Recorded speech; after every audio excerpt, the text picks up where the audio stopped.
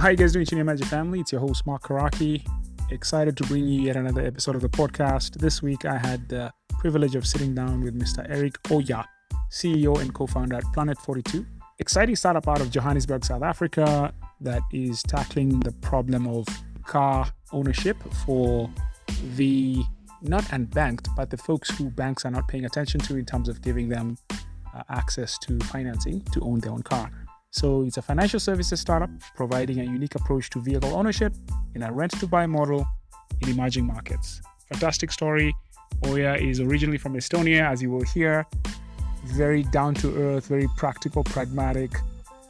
Great story of how they found an idea and moved to a different corner of the planet to pursue the idea. And the approach was just very instructive in terms of how you should look at ideas. Try to disprove them first before you try to prove them. So this is a fantastic podcast, which I'm sure you'll enjoy.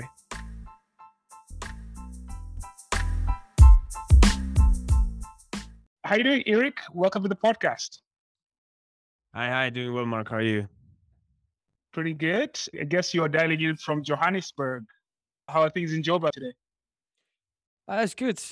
Nice day. It's actually a big day for us. You just caught us accidentally on the day that we're moving into our first very own big office. So far, we're like 70 people actually now in Johannesburg and still at a co-working space. So we're moving into a proper office today after this recording, actually. Congratulations. That's got to be exciting. Thank you. Having your own home is a big deal in any situation. Yeah, it's a good kind of next step in the kind of maturity of the company. We now actually have an actual office now. We have signed a long-term lease agreement and so on. So it's a big step. Fantastic. So Eric, I'm really excited about this. I love what you guys are doing with Planet 42, and I want to dive into this story and how it came about and how it's going and so on and so forth. And more importantly, your story. You grew up actually in Rapina, Estonia, rural municipality of 4,611 people.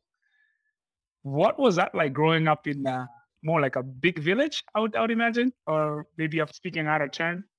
Yeah, no, I think that's a fair description. It's like a fairly big village. No, but I had an extremely happy childhood. You were growing up and then your mom just kicks you out the house in the morning. You come back for lunch and then you're out again and then you come back for dinner. Yeah, a lot of outdoor stuff, climbing, trees, riding bicycles, that kind of, it was just a very happy and easy childhood for me. So I feel, very privileged that I was able to grow up in a big village, as you said. Did you at some point feel that, okay, maybe I've outgrown this? And when was that point in your life? Not really outgrown this. I go back to Rapina still because my parents still live there, and I'm very happy to go back. I enjoy spending time there, but it just came naturally. So I moved out of the house when I was 16 because I went to high school, or in South Africa it's called matric, but 10th grade basically, and I went into to a boarding school that had this. It's like a good government school, but it was like 60 kilometers away from my parents' house. So when I was 16, I moved into these dormitories and went to high school. It was the first step away from this large village. Moved into like a city, more actually more like a town. And then after high school, I went did my military service in the Estonian Defense Forces. That was in a big city, and then I went to university, which was in a different country. So every time I did this new thing, I went a little bit further away, a little bit like bigger. And obviously Johannesburg now for the past 5 years, this is the largest city I've ever lived in. Fantastic. Yeah, growing up in Rapina, how do you say it? Rapina. Okay, what did you want to be when you grew up? What were you thinking about? What did you have an idea of what you wanted to do? Or were you not even thinking about beyond the horizon? What was inspiring you? Who were your heroes?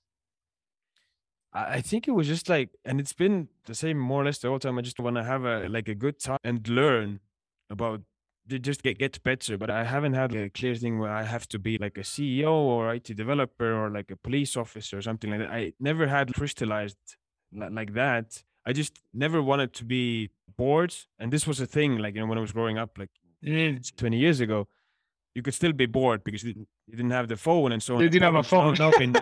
eliminated. Right? Eliminated. No, nobody's ever bored anymore because you can scroll like whatever on your phone or watch a TV show or something like that.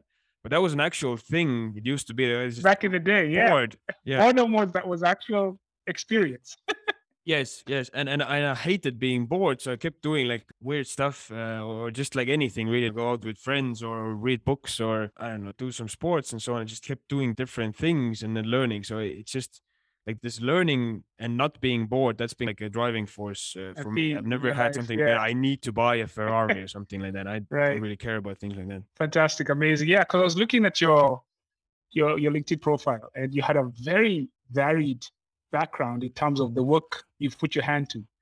There's one that you say you're a laborer, lawn mower, infantry team leader, before you actually got into formal employment as an intern at NASDAQ and got into the investor venture space. So what was that about? Like, because it's a very varied background, and then you also put it on LinkedIn, so it means something to you.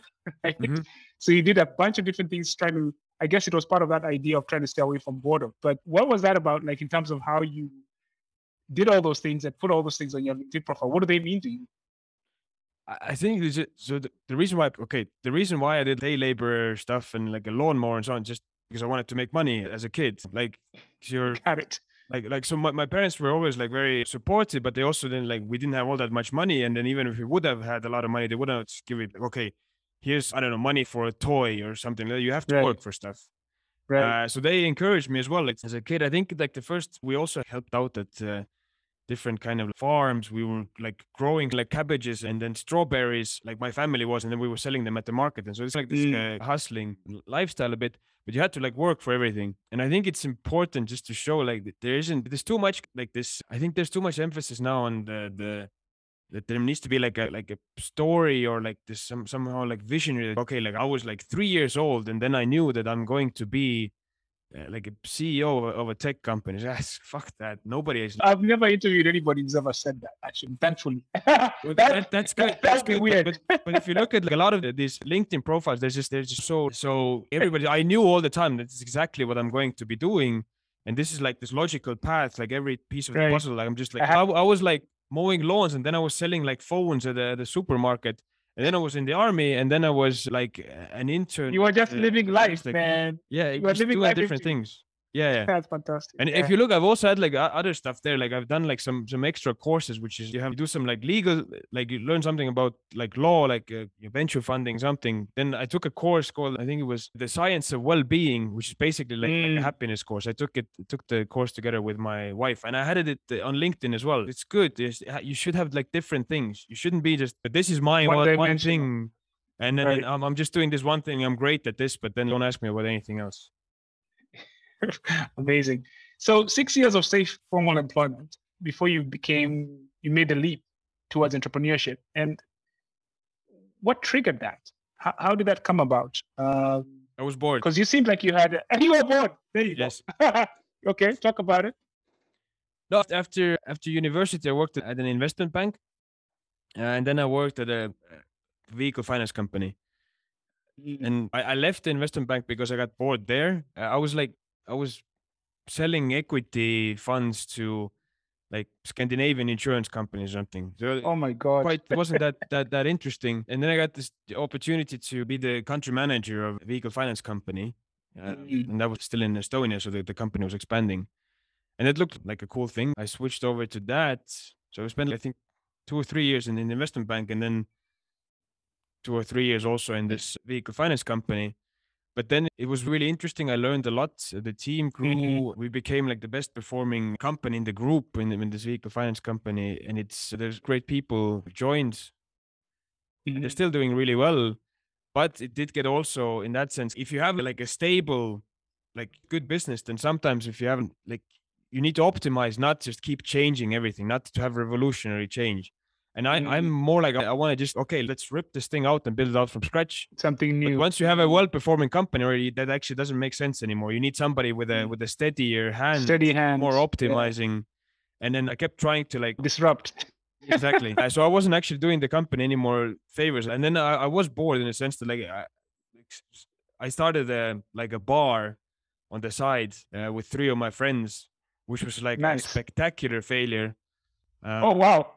What did you do wrong? A lot of things. We spent too much money initially making it look really cool. Location wasn't great. We didn't really get the right people, but there was also just like none of the owners was doing this like full time. So it was all like a side hustle. Part time, side hustle deal. Yeah. Yeah, we had a lot of fun there with the friends and parties and so on, but it didn't work as a business. As a business, so it was more of it was more of like an extended expression of not wanting to be bored even more. So let me actually start a bar, and it became something you enjoyed. Yeah, so something like that. And then luckily, when that bar was busy failing, then my good friend and co-founder Martin Orgna, whose idea it was to like this business idea from him. Mm-hmm. So he actually, we went to the same school. We worked at the same investment bank. So we had been like mates for well over a decade. Okay, that's great. And then he just approached me, said like his job in the investment bank was actually assessing different business ideas in sub-Saharan Africa. And he lived in Mozambique, was a CFO at a logistics company. But he approached me saying, okay, I've looked at hundreds of business ideas. This is the best one that I have. Like this Planet 42, I did social inclusive car subscription. Were you guys always looking at ideas, or was it completely out of the blue? No, it was because we were friends. Like we would meet up every once in a while when he was back from Africa or something like that, have a couple of parties and so on. We also had worked on different projects together. So I was trying to raise money for one of his African projects or something like that in that. Okay, at some point. Got it. But when he came to me, he said, okay, like I have this like car subscription idea, like vehicle finance basically. And I was doing that in Estonia. So it was a natural kind of, I was the natural person for him to ask. And then we started looking at it together and we're like, shit, like this looks like a great business idea. And we cannot figure out why doesn't this company exist. So we did that's amazing. We did this desktop research, like we were researching, trying to find, are there competitors? Why hasn't it been done before? Are we crazy? What are we not seeing? Yes, exactly. We must be, this thing must exist. So there's, like not more than 20% of people can get like vehicle finance from a bank. Like, and what about the other 80%? And there just wasn't the solution there. And we were looking at, okay, these people the people who don't get bank finance, they have stable incomes. A lot of them do at least. Pretty decent credit records. It doesn't make sense. Why can't they get vehicle finance? Because I knew from my experience in Europe running a vehicle finance company, if you bring these people with this income, with this credit record into Estonia or whatever, Germany, Finland, they would get bank finance. But not the case in South Africa. So we couldn't figure it out remotely. So then we took vacations and then flew to Cape Town and Johannesburg. And literally we're just, okay, look, so we have this business idea. Let's try to break it. Right. So it looks too good to be true. Let's just drag it through the mud. Let's talk to different people. Yeah. So we want to talk to like insurance companies, with lawyers, with car dealerships, with potential customers, just trying to break the thing for 2 weeks. And then we flew back. I was like, shit, there's no reason why this thing doesn't exist. It's a great idea. I don't understand why it doesn't exist. So we went back to Estonia, raised like a €500,000 angel round from Estonia, and then moved to South Africa to launch the business.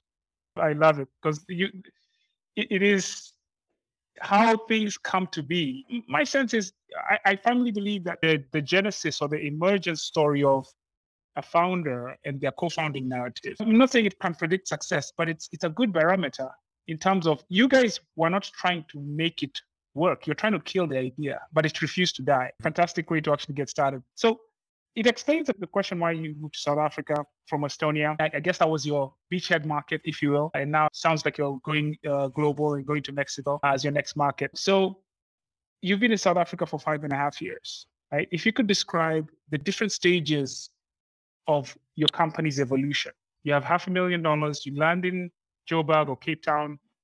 Not sure which one, I'm sure you'll tell us. Joburg. But what were the different phases of your company's evolution? So we landed in Johannesburg in June of 2017. So 5 years ago, pretty much, having raised the angel rounds. And we knew that we needed to prove with that angel round that the business like model itself is viable. Yeah. So we couldn't just like, okay, let's hire like 10 people and start smashing. We knew that we needed to put most of that money into cars to show that we generate revenue. So when we first landed, and maybe Eric, before you go on, maybe if you could describe for the audience what you guys actually do. Okay, Planet 42, our product, the service that we offer is social inclusive car subscription, Mhm. which is really just a fancy way of saying that we put secondhand cars in the hands of people that we believe are unfairly ignored by this underbanked segment of people who have bank accounts, so we can verify their income. Mhm. But for one reason or another, a bank is not willing to give Backing them. vehicle Mhm. finance. And then our average age of the car that we buy is about 12 years right now. Mhm. But we've bought like brand new cars and also like 30-year-old cars. So we don't really restrict that. We buy these cars from used car dealerships mostly. And again, this is Mhm. starting from Johan in Boxburg having 20 cars in his dealership up to CMH Group, which is listed on the Johannesburg Stock Exchange, like a big dealership group. We buy Mhm. cars from dealerships, and we put those cars in the hands of our customers who pay us a monthly subscription fee. The subscription fee is inclusive of GPS tracker and also comprehensive insurance, and it's a flexible form of kind of owning a car. The customer can buy the car out anytime if they want to, but they can also return it if they don't want the car anymore, or they need to like get a bigger car, or maybe they've lost their job and they can't afford the car anymore. So unlike with the bank where the contract isn't really breakable, if you default, then it's like really bad for you, it ruins your credit record, you will owe a lot of money. And for us, you can just return the car, Mm. and your credit record will still like show that you have Be intact. fully honor the financial commitment to us. Interesting. Yeah, I lived in the US for a long time, and vehicle leasing is a entire way now people actually access cars. But it's always brand new or pretty much what they call refurbished, pre-owned, and you buy it from the dealership. So they're pretty high quality cars for the most Mhm. part in terms of the vehicle leasing idea. So it sounds like you guys are going in. You don't care about the age of the car. It could be 30 years old, like you said. How do you guys underwrite that risk? How do you manage? What's the calculus here? So we underwrite the risk of the customer. Mhm. We focus on the customer. So, and the way our model works is it's fully remote. So we don't physically see the customer. We don't physically see the car. But of course, used cars, especially old used cars, they do break down. And in Mhm. there, we're focused on setting up this incentive structure for the dealerships. So Mm.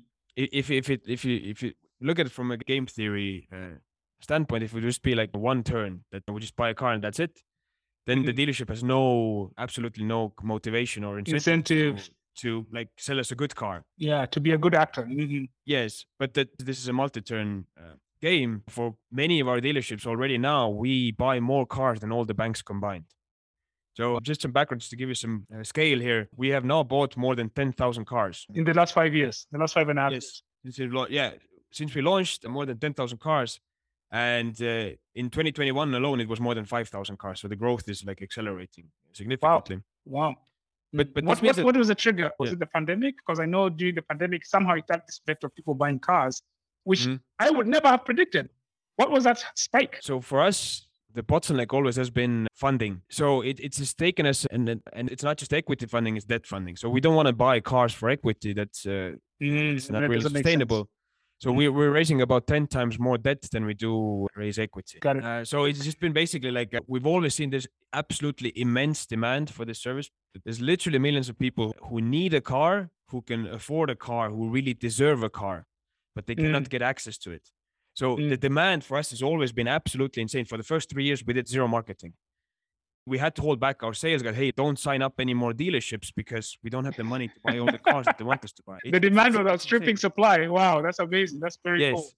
Yeah. So the big kind of like increase has been that we've gotten like some big debt funding tickets opened, and it's getting better and better now as well. So right now we're buying about a little bit more than 500 cars a month. But we see that demand is there already now to do more than 1,000 a month, and then we see that in 2 years we can do 10,000 cars a month in South Africa alone.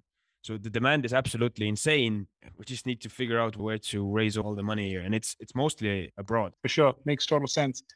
So yeah, phases. 5.5 years, different phases. You walk in $500,000 into Joburg. What are the phases? How many phases have we been through? Distinct phases that you can describe. Yeah, so walk us through that. All right, so let's see. Like, I think first phase for sure, it's just the two co-founders in Johannesburg, landing in June of 2017, and then it took us about 9 months to buy the first car. So it's pretty much like having a baby. It takes 9 months. So, You're pregnant. Both of yeah, you so are so carrying. so yeah, so it took us 9 months to set up. Like, you need to build up the backend system. You need to agree with an insurance company to insure your fleet. You need to Right. set up like payment processing. Also basic stuff like just we need like a bank account. We need the legal entity for Yep. the company. So all Yep. that stuff took nine Operational months. stuff. Yeah. Yeah, exactly. And then we bought the first car. Mm-hmm. And then it took I think it was from the very first car. It was about 6 months to buy the first 100 cars. Wow. And then we were like out of money, but with those 100 cars, those customers were paying us well enough so that actually just the two co-founders and 100 cars and all the business costs and so on, we were profitable already. Fantastic. First, and because we were able to show like how that this is based on 100 Viable. cars, but still it's a viable model, we can actually, it throws off like more money than we're putting in. That enabled us to start raising debt already in that stage. So then we raised a couple of debt rounds, put those into more cars, started hiring the first people. I think that maybe that would, you could call that as the second phase where you actually have employees. Because in the beginning, it's just like weird. It's the two of you sitting in a really shabby like townhouse in Boxburg, super cold, like just in the middle of the winter, and just looking at each other like, okay, I'm CEO, you're CFO, and there's nobody else working. Great. That's as far as it goes. Yeah, so at that time, I think we were introducing ourselves as founders because it just sounded weird. Like, I'm CEO of fucking no one. Sorry for swearing. Totally fine. Yeah. So, okay, first phase is just like co-founders trying to get stuff like done, having the baby. I think maybe then the second phase will start when we bought the first car and we started having revenue. That's always a big moment. And then, when we started raising, like, we got like this debt funding in, we increased the fleet, we increased the team, hired a head accountant, and then started hiring support staff in South Africa who were initially, because we like the founders also processed all the applications they're coming in, and we looked at the credit records and so on. And then we started, hiring people to get that like away from us. And then our focus was, among other things, signing up dealerships. So I was just riding around with my motorbike, signing up dealerships, saying, hey, like, we'll buy cars for people that banks are ignoring. Yeah. So that was like, we did every single job ourselves. And then we started hiring people to do those jobs and taught them how to do those jobs.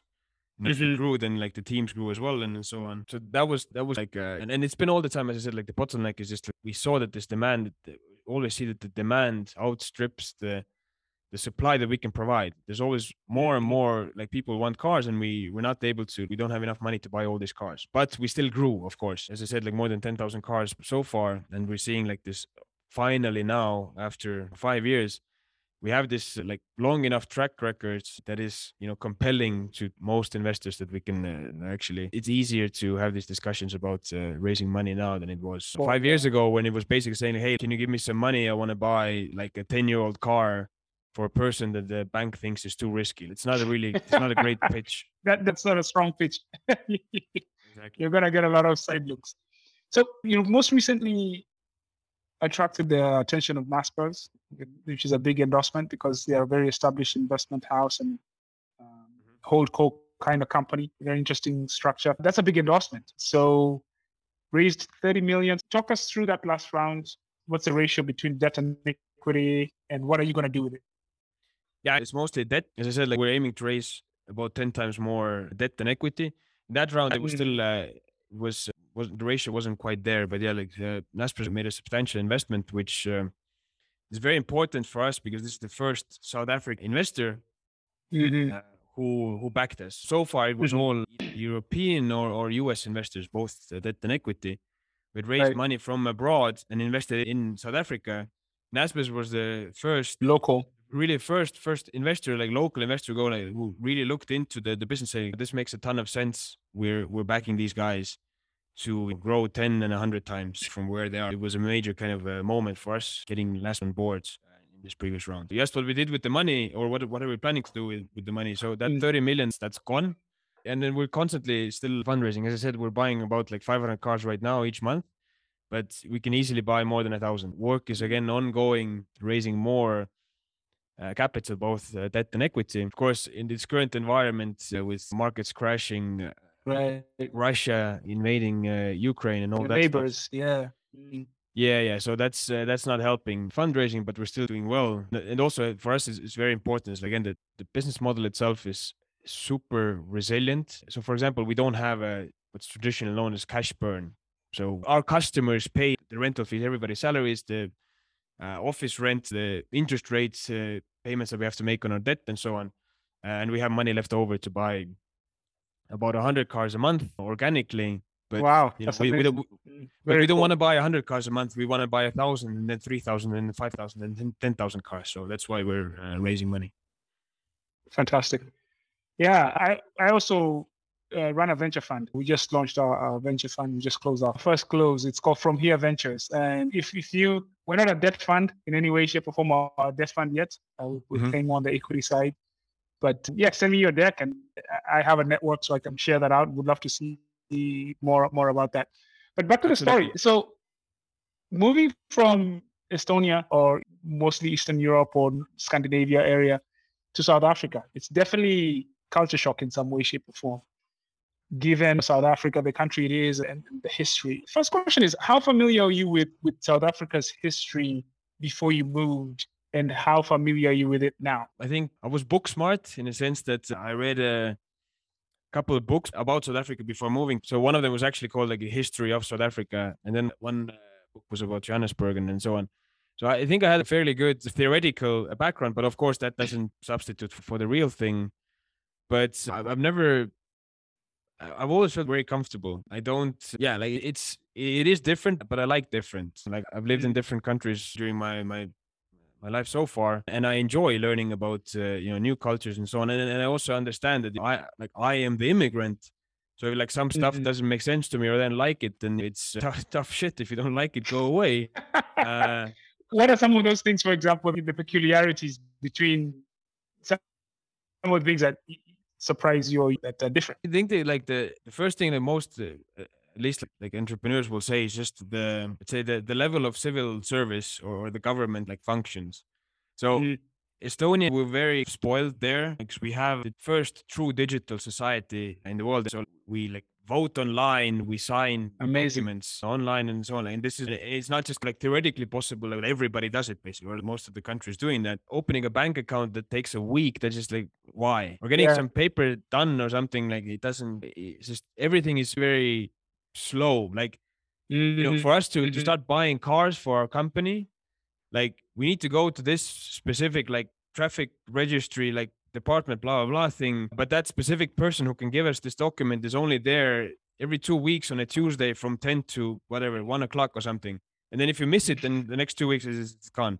And then even if It's you dead. get there on time, it actually might not be there. I go like, how do you run a country like this? So there's a lot of this like inefficiencies, but again, we also acknowledge that if there wouldn't be any of these inefficiencies, then most likely we wouldn't have a business either.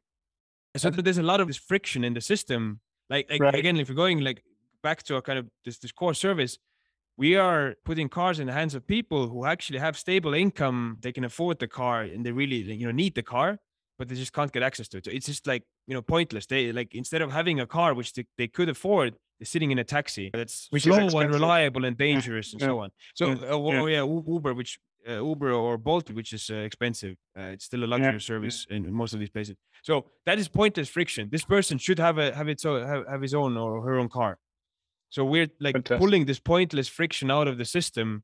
It's not, we're not going to like some these townships, people who have no incomes, and then now push a financial obligation on them. It's a nice and cool story. You can like, listen, I helped this person to come out of poverty to become like whatever, the richest man in the world or something. But that's not how the real world works. Nope. The way that the real world works is that you have people with stable jobs, stable incomes, but their life is unnecessarily difficult because they just can't get a car. So that's the inefficiency, that's the pointless kind of friction that we're like pulling out of the system and making the economy more efficient. Fantastic. Yeah. And two, I guess you guys are both Estonian. Your co-founder is Estonian as well. Yes. So you find yourself in Johannesburg, South Africa, with its very checkered history, race relations, basically a country that's built on oppression fundamentally, and all the kind of juxtaposition of those two, that's reality: poverty, inequality, segregation, crime. I think it was last year there was quite a bit of unrest. How did you process entering such a society? How did you process that reality, the racist kind of background upon which everything else is on top of right now in South Africa? There's always like these tensions and like from the past, and I think a big thing is that a lot of people carry this. There's a lot of stereotypes. People have stereotypes about Zulus, Afrikaans, Sothos, like Indians. There's always people always have a stereotype in their head, and that kind of like it can get in the way. Like two people are meeting, okay, like I can see you're this or that, or you tell me like you're this or that, and then I have this stereotype here. I'm gonna start measuring you against this stereotype that is in my head. Right. So that's why it's really a blessing to be from Estonia. Because when I go to like a meeting or somebody or meet somebody new and they go, okay, where are you from? It's like Estonia. No, I don't know what that is. I don't have a stereotype for you. It's like, yeah, that's great. So we can actually talk like person to person. Like human beings. I think it is definitely like a form of privilege as well, that people don't have stereotypes about me because they don't know like where the hell I'm from, basically. Yeah. I totally get that. Yeah. And then I can't like this, like my forefathers haven't oppressed anyone and so on, which makes it just like easier to communicate with all different people, because again, they don't have any pre-existing stereotypes. No, I totally get that about how you drop into a society and you become a prisoner of stereotype, whether you like it or not. So, like I said, I lived in the US for a long time, and there are stereotypes about being Black in America, and you are swimming against that current, whether you like it or not. I mean, I'm from Africa, so I didn't have any of that downloaded trauma and life experience. But over time, it becomes your reality. And the biggest thing I wanted was the freedom of just being a human being, not being a Black person. Because in America, you're Black first before you're a human being, or you're white first before you're a human being. Maybe for white people, it doesn't really work that way because that's the default. So I just was craving to come back where I didn't have a stereotype, bro. So I completely get that. So moving back home to Nairobi after almost 20 years in the US was freedom. Love America. It's got a lot of opportunity and a lot of good stuff, but it was just the stereotype experience was just heavy. It's really heavy.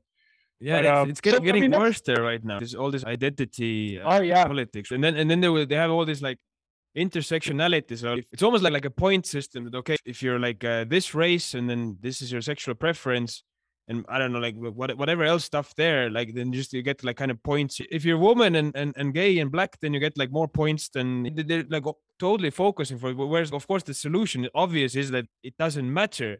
We should talk to you, as you said, like human to human. It shouldn't be that, okay, like where the first thing I want to know about, okay, what is your skin color? What is your like sexual preference? All that, it don't matter. You should be talking to the person. Be a human being. Yeah. Yeah, exactly.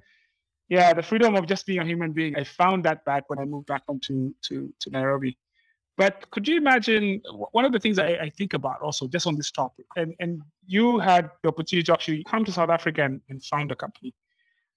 And I struggle to imagine myself picking up and moving to Estonia or somewhere in Europe. I'm not saying it's impossible, but actually starting a company and hiring people. Because the truth of the matter is the world lives with stereotypes, like you said. And I would just find it I don't know what your thoughts are on that, but I find it difficult to imagine someone like me going to Estonia and founding a company and being successful, not because of the mechanics or the gravity of building a business. I think it's like with most things with entrepreneurship, it just you won't really know until you just try, and then you do know that like you will try and then you will fail, but the failure will be instructive. It will teach you how to do it better. Those are objective, but the subjectivity of it all, right? Like, how dare you come here and actually employ people? What are your thoughts on that? That specific example, like you going to Estonia, founding a company. We have that. So we have actually now have our first unicorn in Estonia. That is, all founders are non-Estonians. But Eric, non-Estonians from where? If you are African, that would be all Black. Carlos is from Guatemala, Latin America. And we have more and more people also from Africa working in the startups in Estonia. And that's like the first stage, because then like you learn and then build relationships. That's a good background to become a founder yourself. So I'm sure it's going to be like in the next generation of startups as well. So you'll have also African founded unicorns in Estonia. Absolutely sure that's going to happen. So Estonia has a very vibrant tech ecosystem, because it's starting from like Skype. You're the most digitized government and public services of the world. Exactly, and it's still like super tiny. So you have literally like unicorn founders. You can just like call them. Everybody like Amazing. knows everybody. There's a lot of Mhm. support. We have gotten a lot of support from Estonia, including monetary support, where we have a lot of shareholders are founders of other tech companies from Estonia. So it's like a Silicon Valley in Europe, just to use not the best analogy, but would you liken it to that to some extent? Yeah, I think it's better. Silicon Valley, it's not that collaborative anymore. It's like super, super competitive. Whereas Okay. in like in Estonia, like you don't really have startups to really compete on customers; they compete on talent. But again, that is also understood. Like, yeah, it's fine. Like people, like they're in one company for 2-3 years and then move on. Like that's fine. There's this constant flow. But the ecosystem definitely is very supportive and is actually well known by investors now as well. You have the talent there, you have the capital there, and the weather isn't that good, so you can most of the time you're just You can work. indoors and working. Yeah. So let's move on to the next thing here. So biggest challenges or biggest challenge you faced in the last 5.5 years? I think it's tempting to just go like, oh, this one big thing, like this big monster that I fought and then successfully defeated, and now it's always just a million little things, constant barrage of different issues.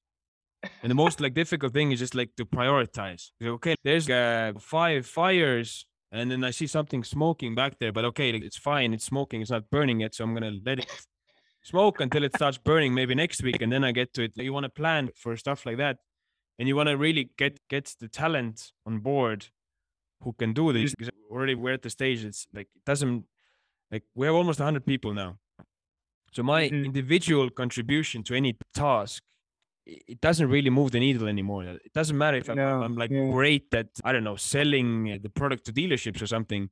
I'm still not going to be like one person. If I'm like twice as good as somebody else, but it doesn't really matter because we have like multiple. Doesn't matter. People we're adding out. Like it's not going to change the needle and move the needle too much.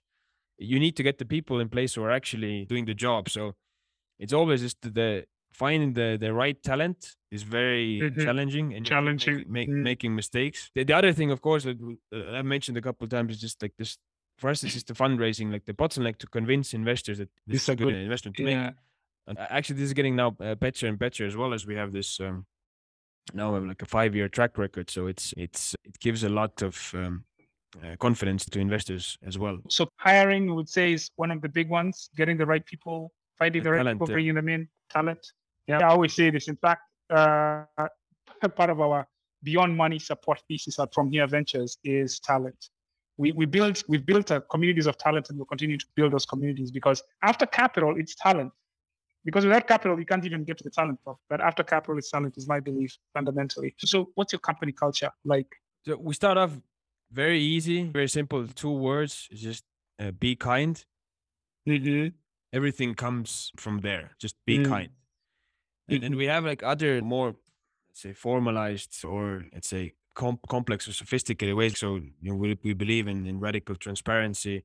So if there's a problem, we need to raise it immediately and then discuss it openly. Might be like a problem with the process or might be a problem with the person, but everything relates back to that. So for example, if somebody's really doing a bad job, then you as their colleague, you need to be able to tell them like, hey, listen, radical candor. Honest feedback here. I think you're not doing like this, it's going like really like badly right now. But here's how you can improve. Let's discuss this and so on. And then the important thing is that for you to be able to give that constructive feedback, which is difficult to receive, that person needs to believe that you are actually a kind person, because you care about the company, you care about the workplace, you want to like, you want to maintain and improve the culture. So if you come from a kind place, then people can actually take your, let's say, this negative feedback as well. And ultimately also giving that like constructive feedback, that is a kind thing, because otherwise somebody can be under the, oh, I'm doing great here, but everybody around them, wow, like what a fuck. He's like, oh my God. Yeah, and that person doesn't know. You're being unfair. Doesn't know. Like, you should be able to tell them honestly, like what you feel and what you're seeing. This like permeates through like everything really. So you want to be, there's obviously multiple, like there's a lot of failures all the time happen, but the important thing is that we get back up and we try again, being kind. So even when cases where a customer or a corporation partner, let's say we have 10,000 customers, you have a couple of them who's going to be irate, not happy with something.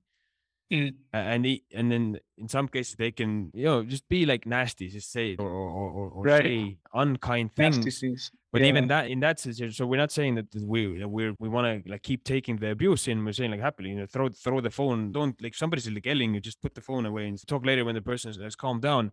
But at the same time, even with people who, let's say, you could say, don't deserve to be treated kindly, we still do that because that is a reflection of our character, not a reflection of theirs. So Got it. first Fantastic. of all, always just be kind.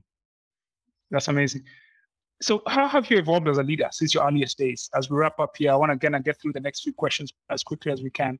How have you evolved as a leader from your earliest days? I think that's a better question to ask the teams that I'm working with. But I think for myself, I'm just more comfortable with failures, like constant failing. Just fail at this, fail at that, and keep failing, but just make sure you learn, and then maybe like next time you'll fail a little bit less or something. So I'm now very comfortable with like messing up things like all the time, or things don't work, or just failure.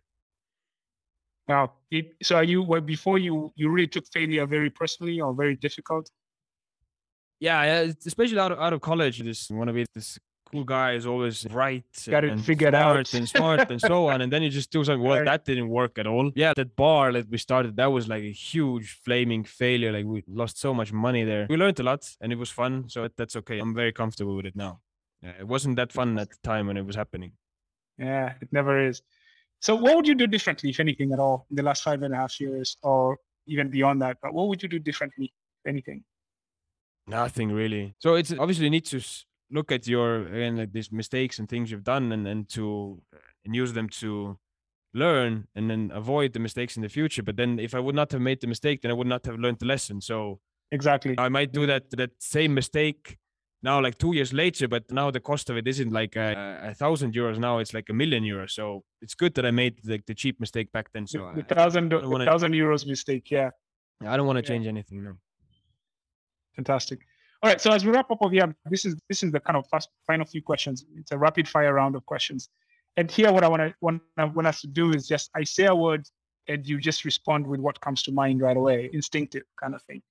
So I've got 4 of them. Africa. Home. Fantastic. Entrepreneurship. Awesome. Humanity. Kind. Vision 2030.